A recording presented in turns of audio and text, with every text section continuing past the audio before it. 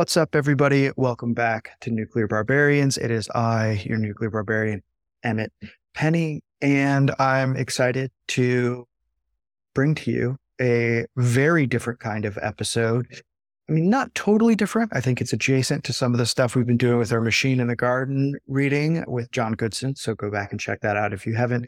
But today we have the author, Matthew B. Crawford, joining us. How's it going, Matthew? It's going good. Thanks for having me on the show, Emmett. No problem. I'm glad that you could make some time. By the way, Matthew or Matt, what do you prefer? Matt's good. Okay, cool. So you are the author of Shop Class as Soulcraft, The World Outside Your Head, and Why We Drive, and you run the Arcadelia Substack. And I think we'll talk a little bit later on about what Arcadelia means. I believe that's your coinage. But I wanted to bring you on because you are somebody who has hands-on literal experience with machines while also having a very sophisticated appreciation and critique of certain elements of quote unquote material or mechanical progress and the problems that creates for us today. And before we get into any of that, I wonder if you could sort of tell us a little bit about yourself. How did you become the guy who ran a motorcycle repair shop and has also written these 3 books in the Substack? Yeah, well, all right. I don't know. It's always a question how far to back up, but since we're going to talk about things mechanical, I guess I'll start with the fact I started working as an electrician's helper when I was 14 and ended up actually doing electrical work all through high school and college, and eventually went into business doing that for myself illegally without a contractor's license. I also was into, cars from an early age. So sort of parallel with the electrical work, when I was 15, I started working at a independent Porsche shop, just, doing pretty menial stuff. They teach me how to pack a wheel bearing once in a while, something like that. And then got very into my own car, which was a 63 Bug, VW Bug. So yeah, I was sort of a high school gearhead, hopping up this car starts with 40 horse, ended up with 70 horse, which is You're just Tokyo drifting your VW Bug around. Well, actually, the great thing about those old swing axle VWs with the rear engine is that you can get it sideways like nothing. So yeah, I was driving sideways all the time, totally loving it. So, you can be a hooligan with 70 horsepower in that VW. So let's see, studied physics at UC Santa Barbara. And then, I didn't really have a career. I was just, doing electrical and stuff. Eventually got interested in philosophy. Actually, that happened towards the end of my time in college. There was a book that came out when I was a senior called The Closing of the American Life that you probably heard of. Yeah, that just blew me away and got me interested in sort of the history of philosophy, in part because, so the author is Alan Bloom, and he's basically offering a genealogy of how we got to where we are. And when I look around, I grew up in Berkeley. Maybe that's pertinent. I would say that's definitely pertinent to somebody who in college stumbles on The Closing of the American Line and goes, oh, aha. Yeah. This is how I got here. Right. Because the moralism was so thick growing up in Berkeley. It was just dripping off every surface, that kind of lefty progressive moralism. And Bloom is giving an account of how we got there. So it was really kind of liberating, I would say, to see the trajectory going back hundreds of years. I've got there. Let's see. So I ended up going to graduate school for philosophy, essentially. But I tried to get a professor job, as one does, a PhD. So I remember I don't know if they still do it this way, but I'd send out, you know, craft these applications very carefully, you know, your statement of purpose and all that, put together this whole package. You're like presenting your mind and yourself for some professor job. And what you get back is a little postcard asking you to check some boxes indicating your sexual orientation, your race, you know, and that was about the extent. Well, that was pretty demoralizing. Took a job in a think tank instead. Hated it. So that's when I quit to open the motorcycle repair shop. Go ahead. Yeah. So, I mean, I think, first of all, I am deeply sympathetic to you leaving think tank world. It is a very strange place to be in. And often it feels completely dislocated from the consequences of the ideas that it hoovers up money to promote. And you take this job at the motorcycle repair shop. And in reading some of your work, and also in reading how Stuart Brand, I don't know if you know this or not, but he's working on his book in public at Works in Progress. And your first book features very heavily in it. Yeah, it's called On Maintenance, or it's Maintenance of Everything, I think is the title. One of the things that I really appreciate about your approach, or the way that you started to think about the difference between handwork and mind work, which is in a way, as you indicate, a false dichotomy, is that you recognize that as compared to your life in think tank world, your life in the motorcycle shop is way more intellectually stimulating. So tell me about that a little bit. When did you start noticing that? And how did that start to inform your outlook on the world? Yeah. Well, the think tank, it was often a process of starting with conclusions, the ones that your funders favor, and working backwards to find some suitable argument that can support the conclusion. So so what I'm saying is that it was inherently corrupt. If you go into it, not honest investigation, right? Well, I mean, you can find arguments to support something, but that's, you know, the point is, you know, you're trying to, you know, manipulate policies at some level on behalf of various interests, whether they're material or ideological. You know, whereas in fixing motorcycles, either the bike starts and it runs right, or it doesn't. And if it doesn't, there's no weaseling your way out of the fact or interpreting it away. So, I mean, that's just the obvious point that when you're dealing with material stuff, there is a reality that's fairly firm and fixed.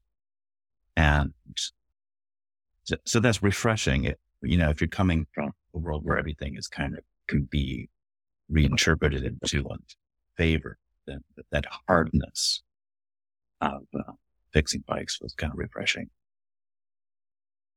Yeah. So I would imagine that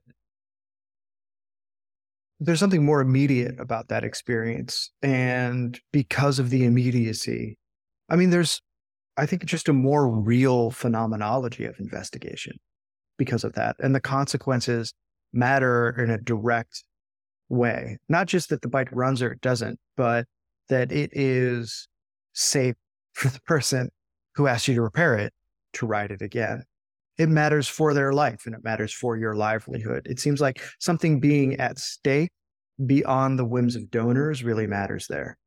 It also, you mentioned immediacy. So the consequences tend to be quite, you know, in your face, and they don't show up years later or someplace far away. They show up right here, and you can hurt yourself or someone else can get hurt. So there's that as well. But I want to go back to your first point, which was about how working with your hands and with your minds is a kind of versus with your mind is a false dichotomy. And that's really the main thrust of that bookshop class at Soulcraft, namely to emphasize just how cognitively rich and demanding mechanical work can be.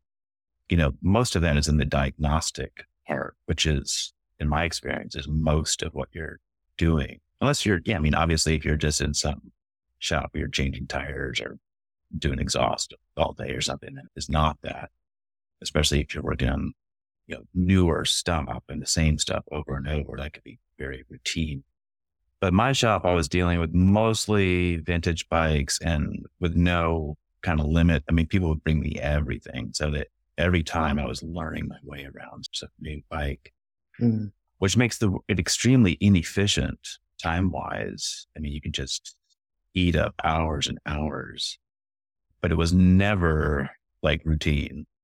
And so I guess the broader point is that this distinction between knowledge work and manual work, I think, is generally a false one. And it's a consequential one too, because, parents don't want their kids to become mechanics because, they see that it's dirty and they sort of assume from that it's stupid.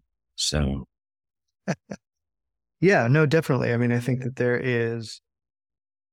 there's a bias against the trades that I think has only gained steam over the last few decades.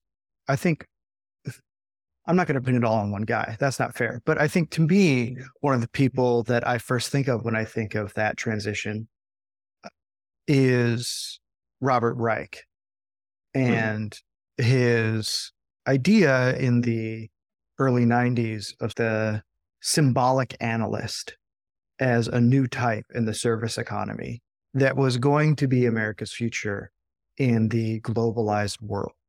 And that service work and this sort of white collar symbolic analysis, or whatever we want to call it, this managerial work as well, was the future. And not only that, the gateway to wealth, which meant, sort of implicitly, that anything where you're getting your hands greasy might be the gateway to poverty and being left behind.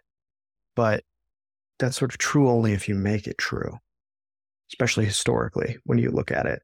I mean, also all of our wealth depends on people who get their hands dirty, Yeah, I mean, there's so many layers to this. The most maybe proximate for right now is that it's precisely symbolic analysts who are getting threatened by AI, whether it's through automation, that is AI, or by outsourcing to different countries. I mean, so much of that knowledge work has turned out to be very vulnerable to their downward economic pressures. Whereas, work that has to be done on site or in person is immune to some of that. You can't, fix a leaking toilet over the internet. So, I mean, yeah, someone has to show up, someone has to be there. But you indicated earlier that there was a difference between the type of work you're doing. You're handling all of this vintage equipment versus what someone might be doing at a newer repair shop. And some of that is taken up in a piece you published in Compact first, and then it came out again on your Substack, which is the $5,600 tail light replacement problem, which has to do with over-design. So tell me about these newfangled cars, and I assume motorcycles might be part of this as well, and what you see happening with the industries where it used to be that they encouraged a certain sort of immediacy and mastery over the machine. So yeah, that piece starts with the YouTube mechanic named Ford Tech Macaluco. That's right, you pronounce it. But he's an independent Ford tech, and he tells the story of this truck that came in. Well, there were electrical gremlins that were getting worse and infecting different systems. And, he was trying to get the guy in for service, and finally the truck completely was dead, wouldn't start. So he had it towed in. He gets out to his scan tool, starts poking around, and eventually traces the problem to the taillight. So what happened is moisture got into the taillight housing, as it does, right? It's going to happen. Yeah, as the Coast Guard says, water's always looking for a way into your boat. Yeah. Well, turns out water's looking for a way into literally everything. Yeah. So in a sane world, what happens then? Well, maybe the contacts get corroded and, you know, so this taillight stops working one way or another. So in a sane world, you would put in a new bulb, maybe clean the contacts, maybe you have to put in a new, holder socket, maybe the wiring leading up to that is also corroded. So you cut out a few inches of wires, splice it in. Maybe you have to replace the gasket on the taillight lens. Maybe the lens itself is cracked. Okay. So you might be into it for a few $100.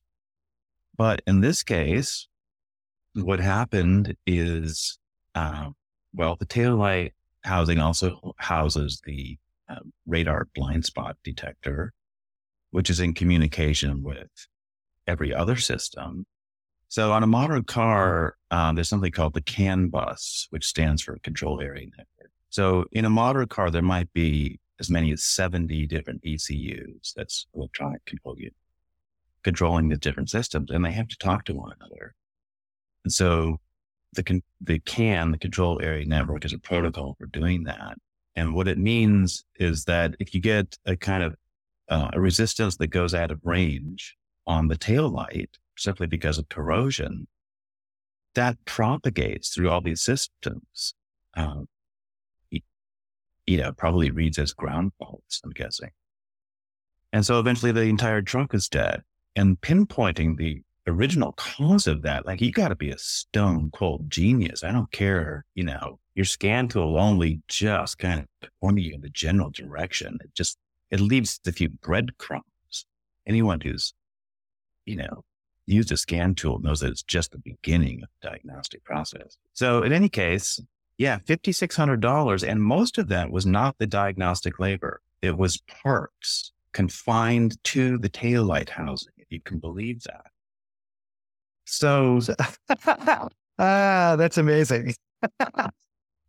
The thing is, their junkyards are full of cars that are good paint, good interior, mechanically sound.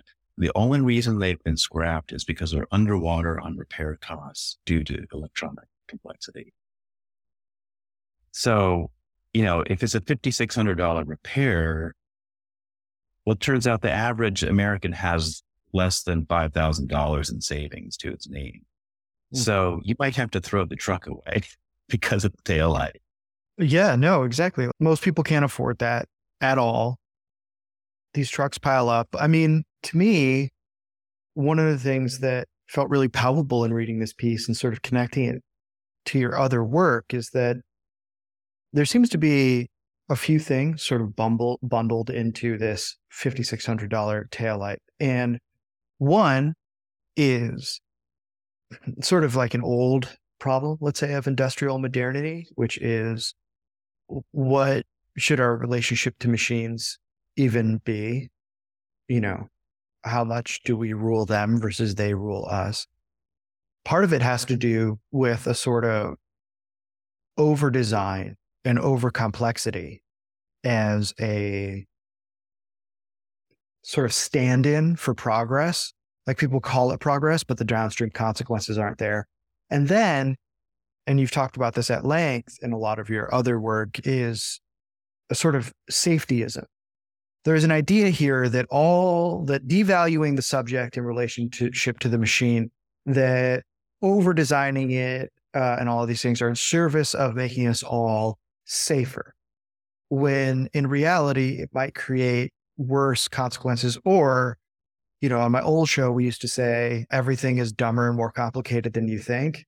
So problems of that nature. And just to give an example from the nuclear industry, somebody told me the other day that they were talking to a guy who worked at a nuclear power plant, and he was complaining that the regulations are so over much, so burdensome, that he had literally spent like 2 consecutive work days with 2 other guys watching individual water drops fall into a can from a pipe because someone had to be there to watch it. Wow. It's That's like, almost Chinese water torture. Then mindfulness practice. yeah. Exactly. Except, like way less, I would say, useful than maybe Zen practice. But anyway, like, I guess what I'm getting at is that it's very easy, I think, to fall into a sort of Pollyannaism about the reduction of material suffering through technological progress. But often there is a lack of weighing the quote unquote trade-offs for some of that. Some of these trade-offs aren't even necessary. Or I mean, maybe they are. Like, where do you stand on that? Is just are these things the consequences of a highly developed, technologically savvy world? Or are there other routes we can take that are more convivial to a sense of personal freedom and autonomy? Yeah. First, let me ask you, should I turn off that heater or is that going to be a problem? It just kicked on. It's kind of easy. I didn't hear it at all, so you're fine. Okay. I guess we did. Yeah. So you mentioned safetyism. That's a big one. Also, convenience is another rationale by which these sort of features proliferate, adding to complexity, which in turn increases the brittleness, because all these systems communicate and therefore the propagation or combinatorial explosion of the systems that are themselves fairly simple, they interact. There's your problem. So in the case of the Ford F-150 that we were talking about, it has, for example, trailer backup assist, whatever that might be. So so learning to back up a trailer is hard and it's a skill.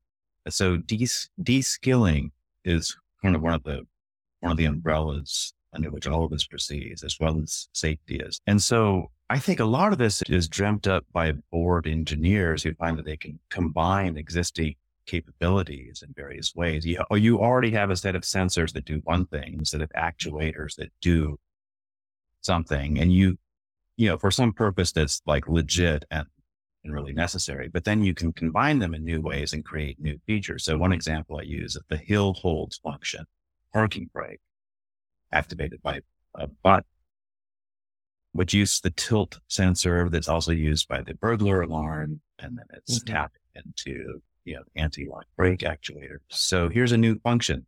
So, previously, if you had to get underway, stopped on a hill, you'd sort of feather the clutch and the throttle while holding the handbrake and slowly release it. But now you can relieve people of developing that skill, this feature, or blind spot assist. You no longer have to turn your head to check the blind spot. So if someone points out that this is like electronic bullshit that you need, what you're going to hear is that, well, think of all those people whose necks are too stiff to turn around and check the blind spot. Think about Henry Rollins and how thick his neck is and how Henry Rollins can't see behind him. So yeah, there's this kind of democratic moralism, the disabled, there's always some disability you can point to justify this. And then also a kind of misanthropic assumption that people are incompetent. And of course that becomes a self-fulfilling prophecy, because as these things proliferate, it does lead to de-skilling. Our skills atrophy from lack of use, which leads to calls for yet more further automation. So if you go far enough down this road, what you end up with is like a assisted living facility kind of mentality. That movie WALL-E, Yeah. Where you get these really fat, like humanoid creatures who go around in these driverless car type things. And, they're just gazing at their screens and drinking from their older Slurpees or whatever. And they're completely safe and content and somehow less than human. I guess what I'm trying to say is there's a kind of anti-humanism that is invoked in this hand-wavy way to justify the additional expense that you just impose on everybody.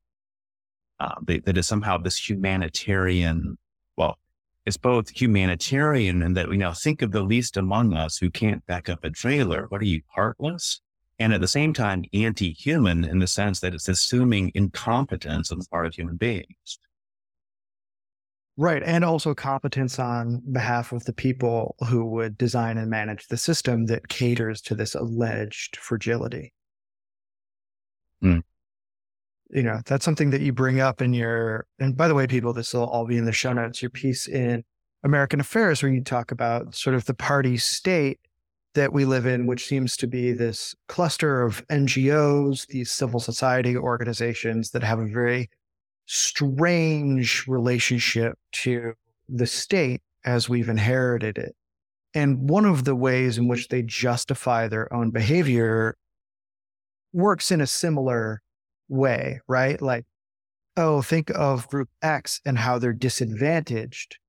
Now we need to tailor everything on their behalf. And perhaps we even need to disenfranchise to a certain degree the majority of people to cater to minority X, even if this minority is like a basically invented category that popped up on Tumblr 6 years ago. No.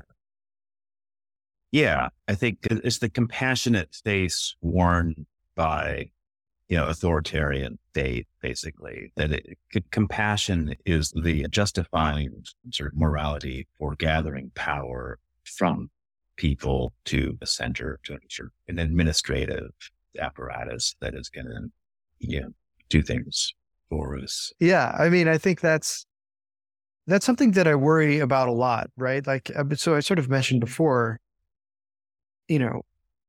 like to what extent are we here's a question I ask myself all the time, Matt. Maybe you can help me out with it. Like, this is something that sort of keeps me up at night, where I play this game where I'm like, I have a problem with thing X, right? Let's say the thing in this case is I have a problem with the way in which I think modern cars are too microchipped out, right?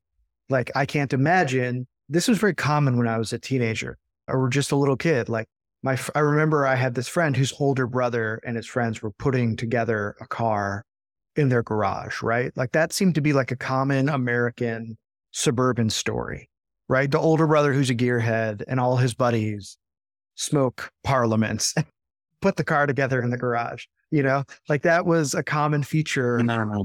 Lucky Strikes. Well, I'm thinking about who these guys were, right? Maybe if they were cooler and edgier, man, they'd be on your level with Lucky Strikes. But that seems basically impossible now. And I'm like, I don't like that. But is that a bug or is it a feature of the society we've built? Right? Like, one of the things that bothers me with my own thinking sometimes is that I think I fall into sort of a plea for a Goldilocks scenario where I get all of the things that I want with none of the trade-offs.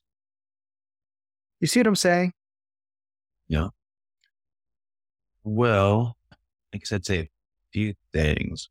Probably going to forget the second two, but what I'll start with is, as far as tinkering and hot rodding and stuff like that, on the one hand, it has been made more difficult by all the complexity.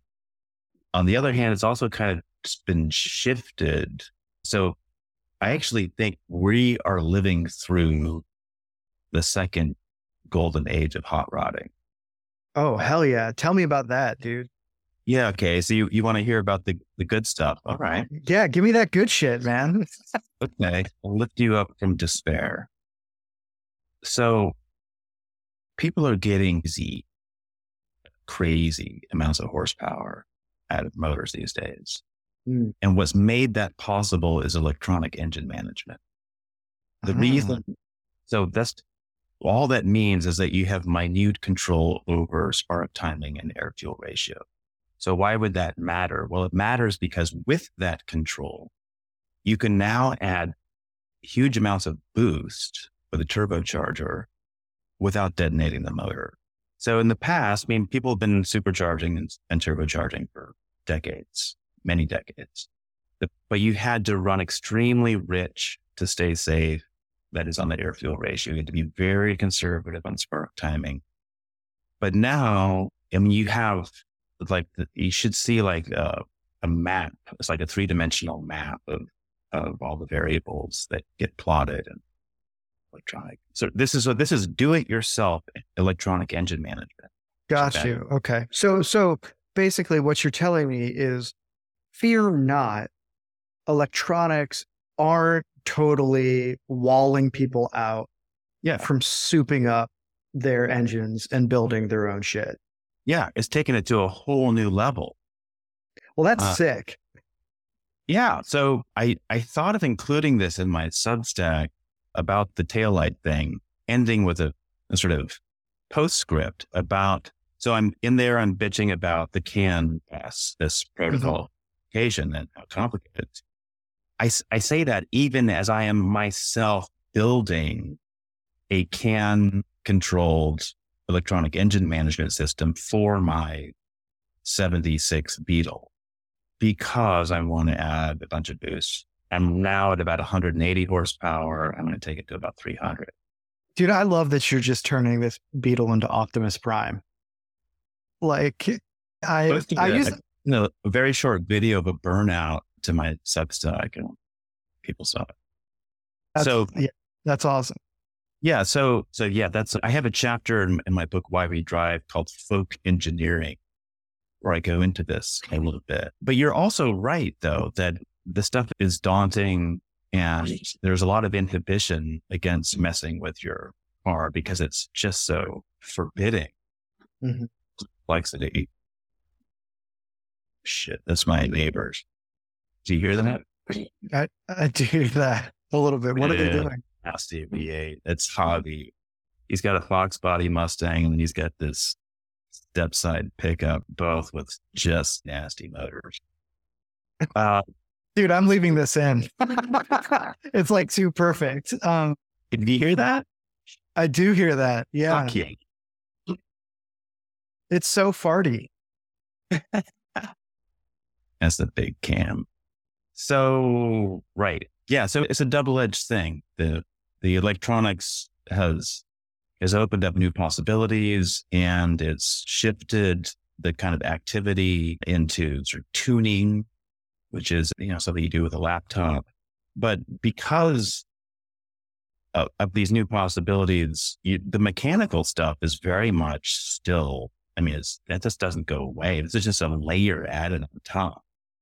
So like if you go down the YouTube rabbit hole of today's hot rodding, it is a rich, beautiful world. So check it out. Yeah, that's really cool and good to know, right? So I guess that in part answers my question that we're not dealing with firm, totally society-wide trade-offs, right? I think one of the things that your work has encouraged me to do is to take a look at these scenarios or the scenario of our highly developed world and ask, what are the values imbued in the world I see around me? And are there things that I think are like demonstrably deleterious to human subjectivity? Now, not everything is going to be that obvious, but certain things are. So when my wife and I moved out to Chicago, where I'm from, we moved from LA, where she's from. We had to drive through part of Southern Illinois to do that. And we stopped off in a gas station. And it was my first time ever seeing what is called convenience gambling. Yeah. And you've written about this in The World Outside Your Head. The what? The title is The World Beyond Your Head. Beyond Your Head. I'm sorry. This is like when I interviewed Michael Lind once and I kept getting the title of his book wrong the whole time and he kept correcting me and I felt so terrible. But convenience gambling, for people who don't know, I basically walked into a gas station to use the bathroom and there were maybe like 5 people who looked like they had been staring into their slot machine for like the 12th hour. And they were just like totally wired to the thing. They had basically like mind melded with it. And I look at that and I say, seems to be like an incredibly dark misuse of technological power. and you've sort of written about that at length. Well, just sort of acquaint the audience with your perspective on this and what responses are insufficient to this type of problem. Yeah. So my understanding of this is very heavily indebted to a book called Addiction by Design by Natasha Dow Schull. She's an anthropologist. And she spent a whole bunch of time in Las Vegas talking to machine gamblers. Gambling used to be primarily the green felt table games like roulette, jack, poker, and that stuff. And then you had slot machines. They usually be clustered in the, near the elevators or something in the casinos. But then eventually machine gambling. So slot machines and video poker terminals took over, and it's by far, that's where most of it comes from. The gaming industry, as it calls itself.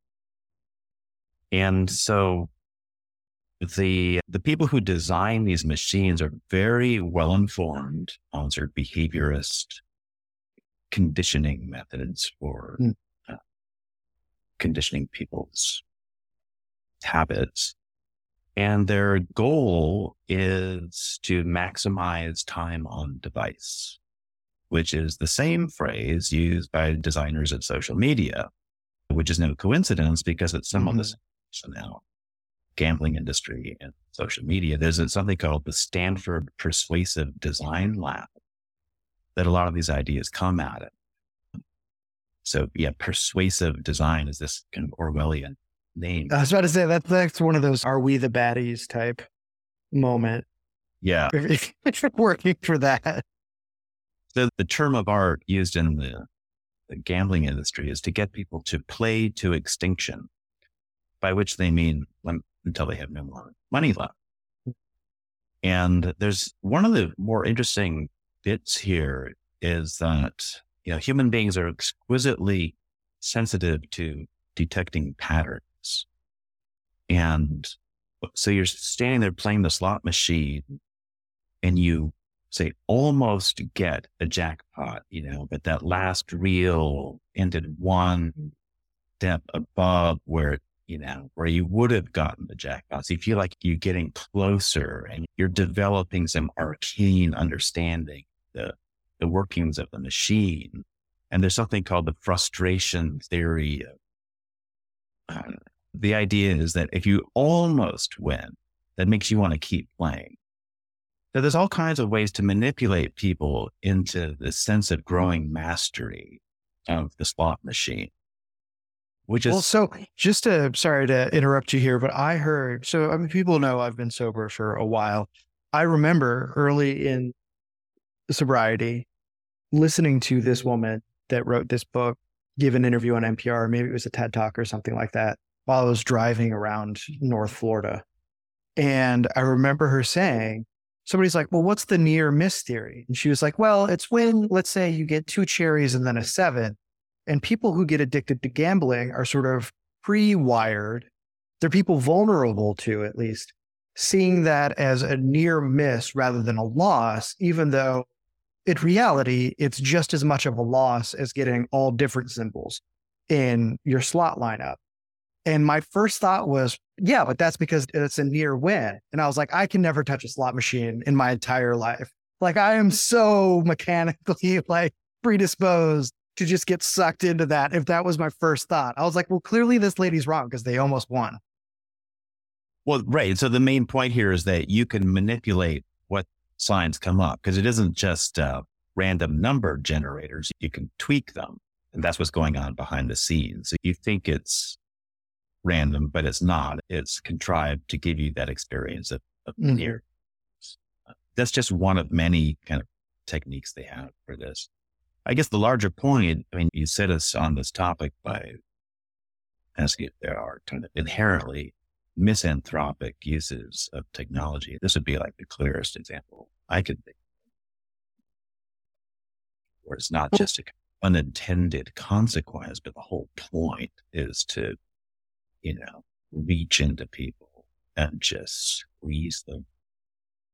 to bleed them dry, to play them to extinction, right? Like when I think of Nick Land's phrase, will what's playing you make it to level 2?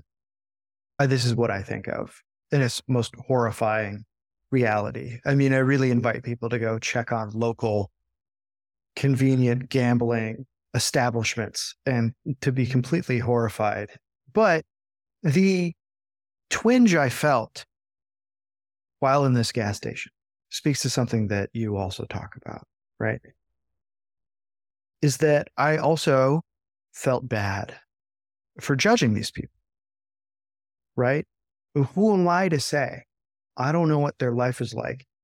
But that is the same sort of compassion that we warned about earlier. It is sort of the false democratic leveling of all values to the least common denominator that actually has authoritarian implications. And I think that's a difficult, once you see it, you can't stop seeing it, but this is an argument that people don't happen upon every day. So I'm wondering if you'd talk us through it a little bit. Right. So the libertarian response to machine gambling is to say, people should be free to make their own choices. And what you want to not be is that paternalistic, nanny state that tries to protect people from themselves. And, that's a stance that I'm fairly sympathetic to on many fronts. Mm-hmm. But when you have a technology of manipulation that is so powerful as this, so just throw up your hands that way and say, the state shouldn't try to intervene here. Well, what you're going to end up with is some sizable part of the population sort of zombified and utterly destitute. Right. So it's not an adequate response, I think. And I think you have to have some robust and concrete picture of what a good life looks like so that you can articulate how these zombies who are parked in front of these machines for 12 hours at a stretch have fallen short of that. And that makes us uncomfortable because any substantive picture of the good life is going to be a controversial one. And we think that to be a good liberal or a good libertarian is to refrain from offering any such substantive picture, that we should be agnostic on the question of what a good life is. But it's precisely in the vacuum that's left by that sort of principled squeamishness about not being judgmental.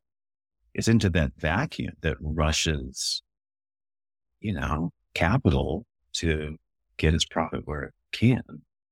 And another further thing to know about machine gambling is that the ownership of casinos used to lie with the mob, but passed to basically Wall Street investors in the 90s with the passage of this Nevada's new gaming law. So you have a kind of, the whole logic of maximizing the returns and increasing the scope of this industry. So, state after state has legalized it. But now we have sports betting, which is a whole new thing. Oh, dude, that terrifies me. I see the ads of the guy sitting on his phone while taking a dump, and he's like switching his parlays up while texting with a friend. And I'm like, this is so bleak. I'm like, basically that's an ad. That's an ad that is only slightly glamorizing what a gambling addiction looks like, where you're like in the bathroom at a family party, like switching up your bets rather than doing what you're supposed to be doing because you're getting killed out there. And it's almost like making the ad for liquor, like the dude who wakes up in his own vomit and then army crawls to the bathroom where he chugs down Listerine just so he can stand up. Like it is only like one step removed from romanticizing that. Yeah. I mean, you could some of these same considerations probably apply to porn, right? And the ubiquity of it. Yes. It's just right there in your pocket if you want it. On sort of strict libertarian grounds, you probably can't say what might be bad about that because, I mean, there's a very naive anthropology that seems to underwrite libertarianism, namely that we're sort of utility maximizers who can have a sort of perfectly lucid grasp of where our interests lie and act accordingly. We have some, what do they call it, a utility preference schedule or something. You know, what your preferences are, that's not really available for rational scrutiny. They just are what they are.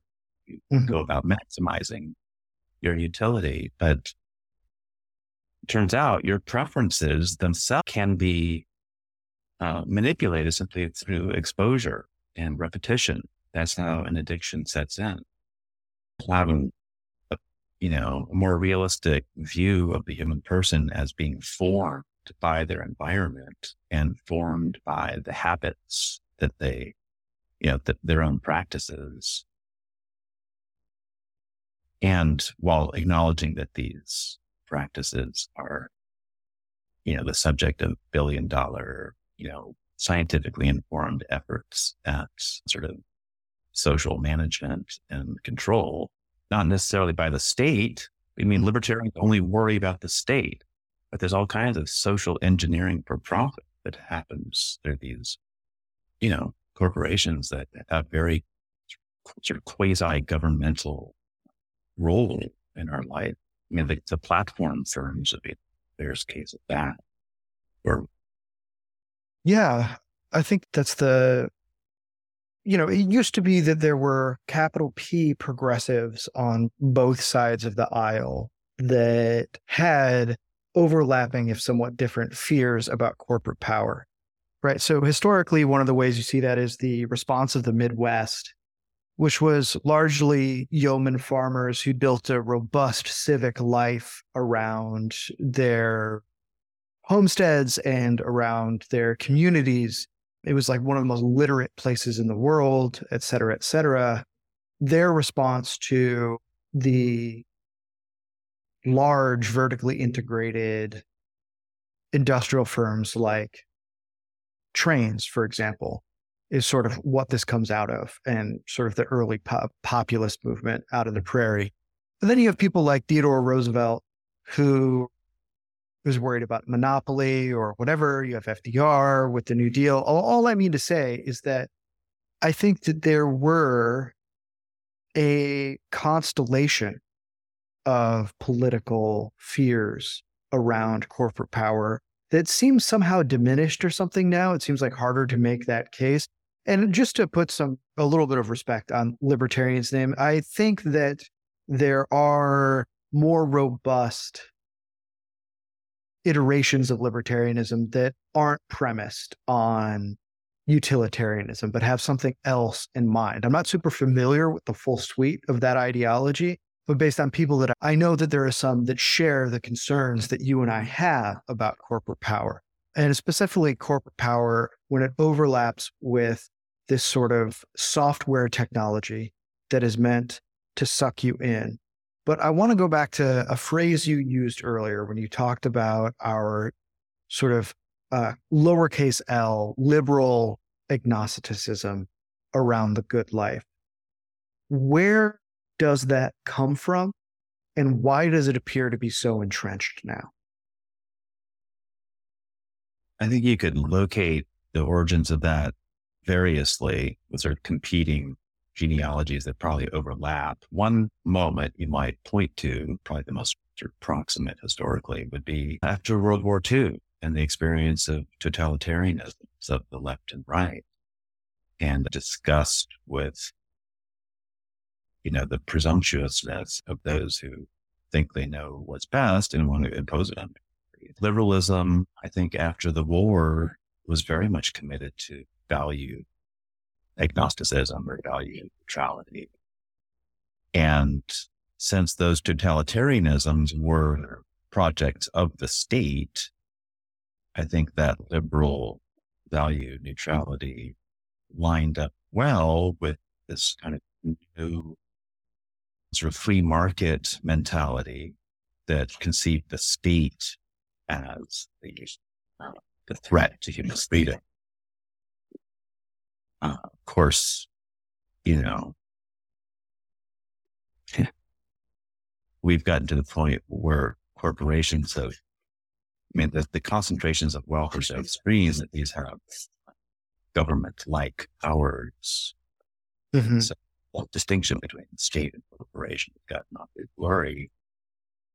You could also go back further and say that value agnosticism is kind of the original point of early liberalism. So Hobbes, Locke, and those guys.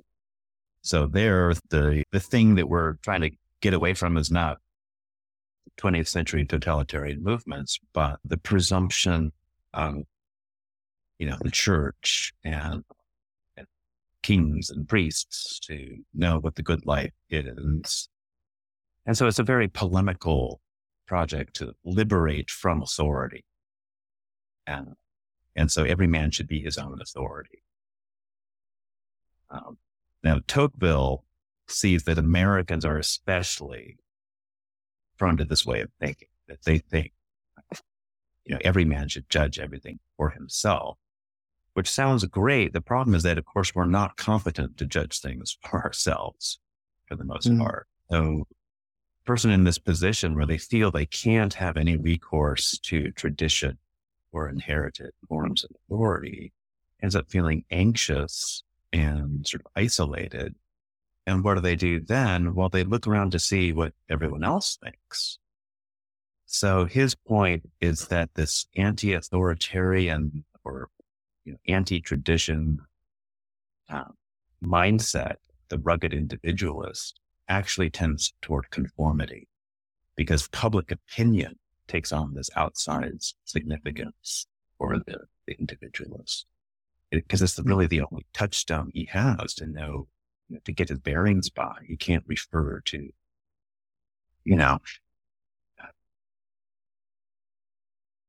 We can't appeal to, it becomes difficult to appeal to higher law.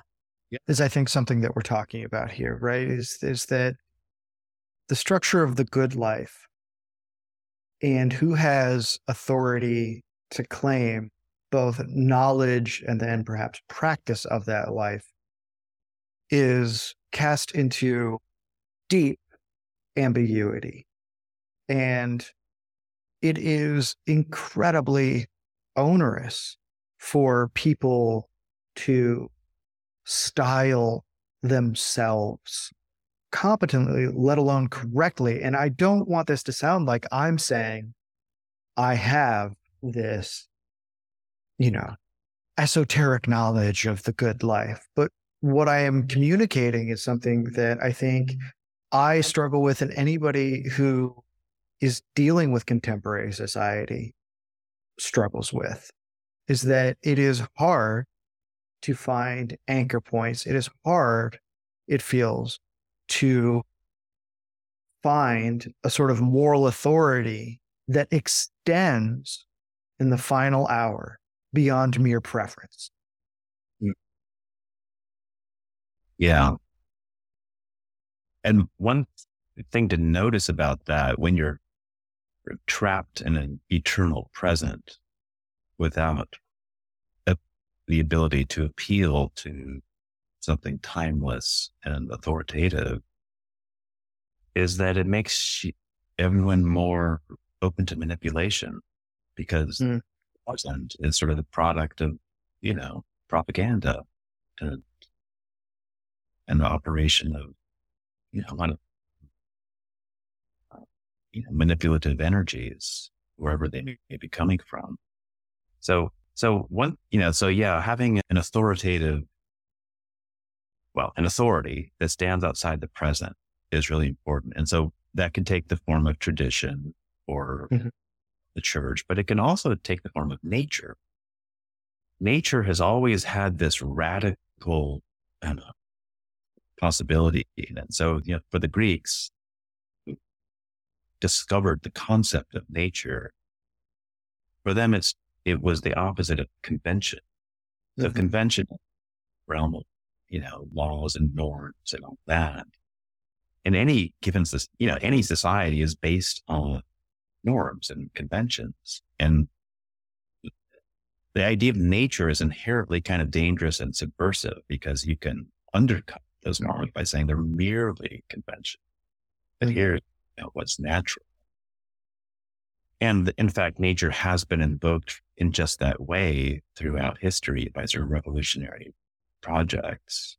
Or, for example, feminism says, this rule by men is not according to nature. That's just a mere convention by nature or equal, things like that. Of course, now the perversity is that we want to discard the concept of nature altogether in the gender stuff I'm thinking of.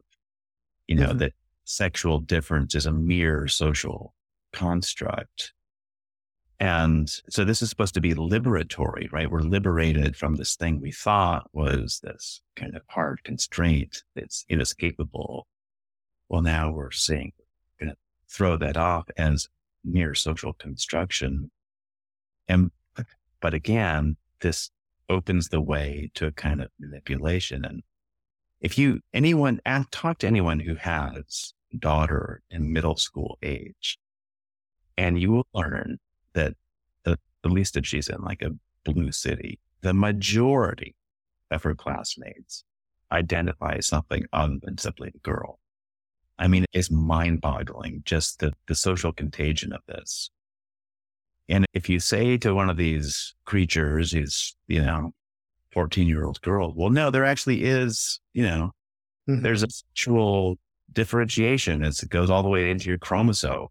It's every cell in your body. It's a very threatening idea, but I think it's precisely a great idea because it can help liberate a kid from this huge tidal wave of social pressure toward being non-binary and all that. That they have ground to stand on to resist this unless you have the idea of nature. Well, that's what I think is so profound here about this. So you and I have, I think, many overlapping interests, but maybe it was earlier this year or last year. Just bear with me here because this is all going to connect. Somebody published this study that was like, if we had nuclear energy instead of, I don't know, it was coal or natural gas or whatever, we would save X many lives per year because we wouldn't have the consequences of pollution. And I saw everybody and their mother sharing this and being like, this is why we need nuclear. And I was like, I hate this argument because that argument is safetyism. And I wrote a piece called The Problem with Counting Bodies. And what it does is it reduces the idea of human life to bare life, to survival on its own. So anything that, allegedly extends or saves life is good. But the reason I don't like that is like, A, it limits the horizon of what we see a human life is for. And because I don't like these arguments that are like, if you listen to detransitioners, we'll put it in this example, some of them talk about these medical professionals telling their parents, you can either have a dead daughter or a living trans son. And their parents are like, okay, I got to sign my kid up for this, right? And that's when it becomes highly manipulative because what happens is it creates a level of expertise over life and death that is meant to rob people of their own ability to decide or to operate under the premises of received tradition, because it elevates the stakes of any choice to life or death out of the person's control or within the system of their own values. Yeah. I mean, not to mention the fact that it seems to be based on lies, the suicide stuff. There's just not enough data for that. People can check out Jesse Singal's work on that. Like there's, Yeah, and he's a good liberal too. So like, you can feel safe. I mean, as far as like reading that. the remedy to, mental illness that's going to be provided by the transitioning I mean, I'm not an expert. I'm just waving my hands in that direction. No, yeah, there's a coming wave of lawsuits. Actually, one just started 2 days ago as of time of recording.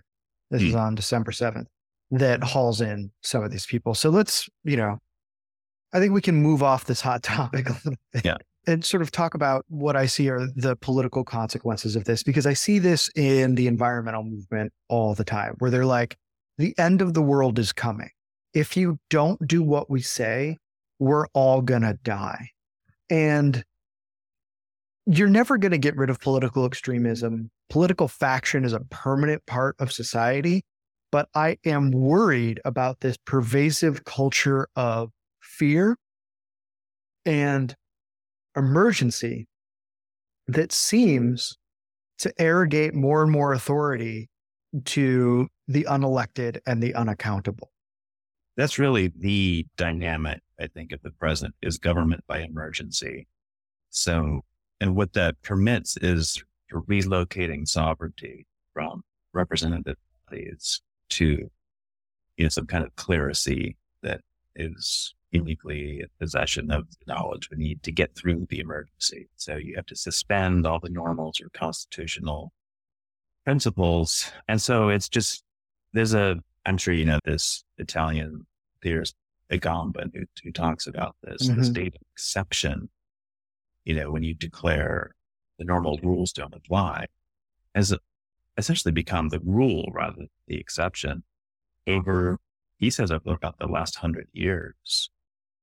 But with, COVID and climate, it's now like these things are right in your face. And it's always the rationale that supports a concentration of power.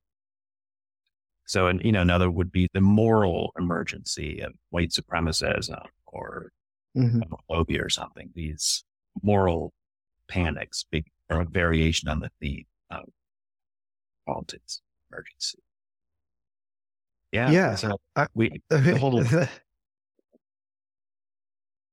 just mean to say that's sort of what we see with this rash of censoriousness hitting the wire seemingly everywhere, is that the psychic domain of the individual needs to be kept safe from the harm of antagonistic viewpoints.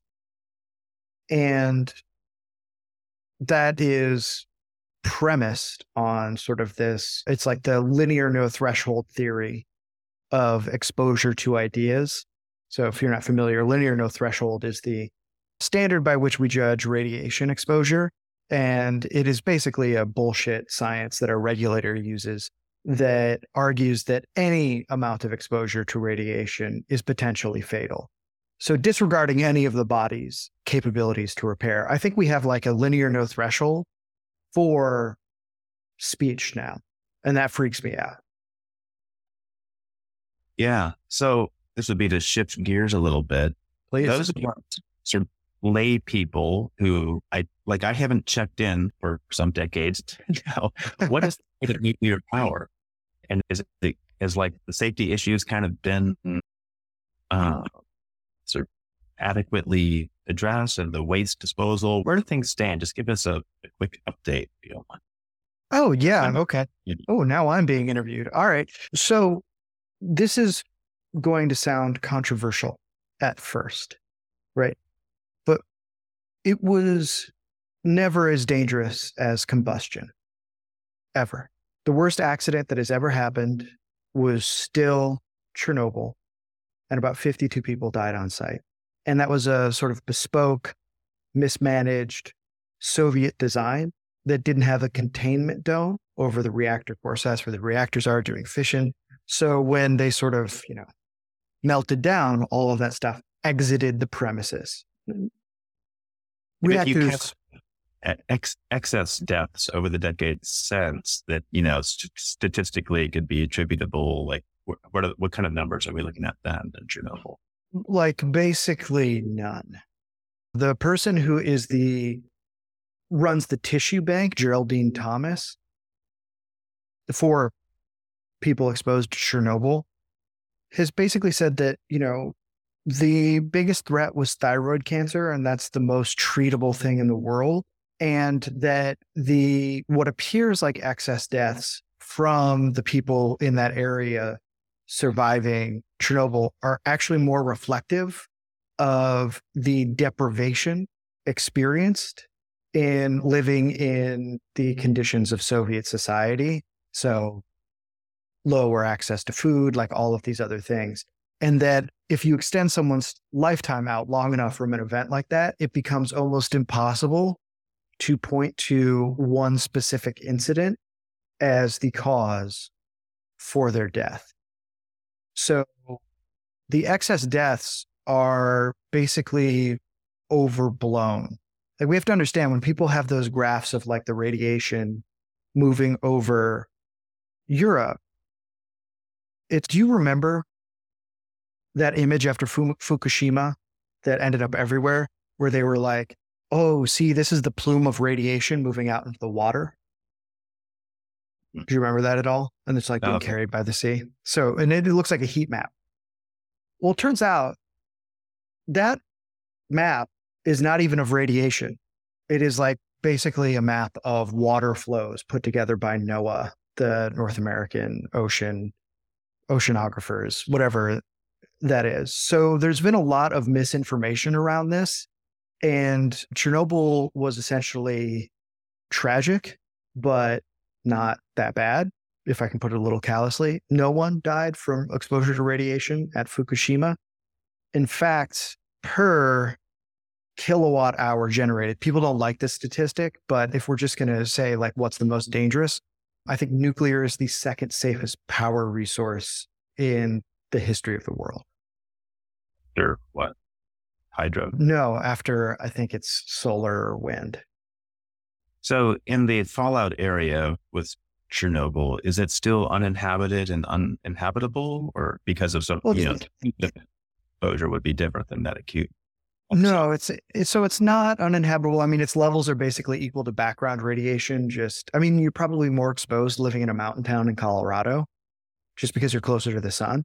Or when I lived in Santa Fe, I worked down the street from the most radioactive spot in America, which is a skate park that is built on a slab of granite that has uranium shot through with it. I'm thinking brand here, like Bones Brigade. Yeah, exactly. So I would say that, like, now Chernobyl is basically a national park and like a nature preserve, right? So it's very scenic. I think people go there to be like, you'll see like influencers or TikTok people be like, I'm in Chernobyl. That's really just to get clicks and trade on older fears. The ground itself is like it's actually quite beautiful.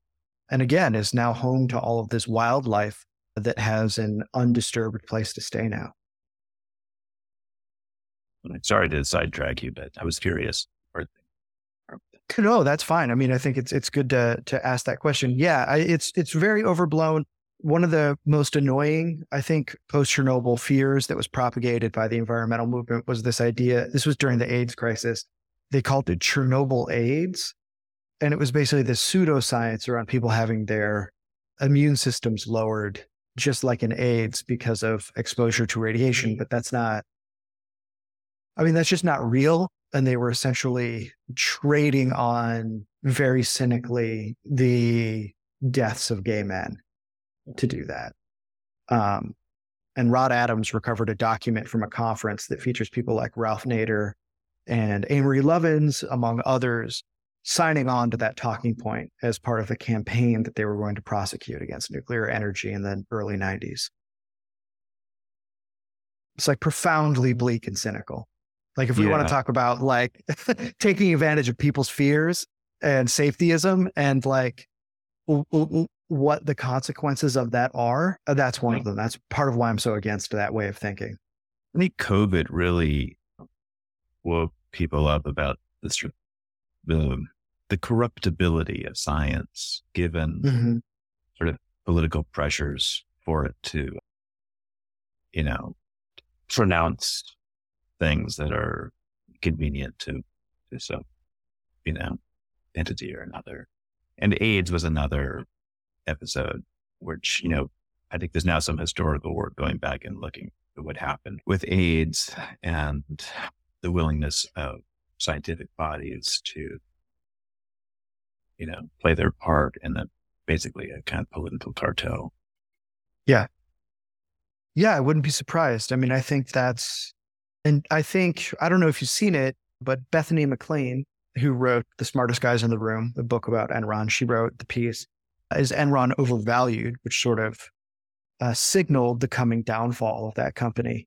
With the same co-author, she wrote Smartest Guys in the Room. She's just published a book on lockdowns and how they were basically premised on nothing, and highly injurious.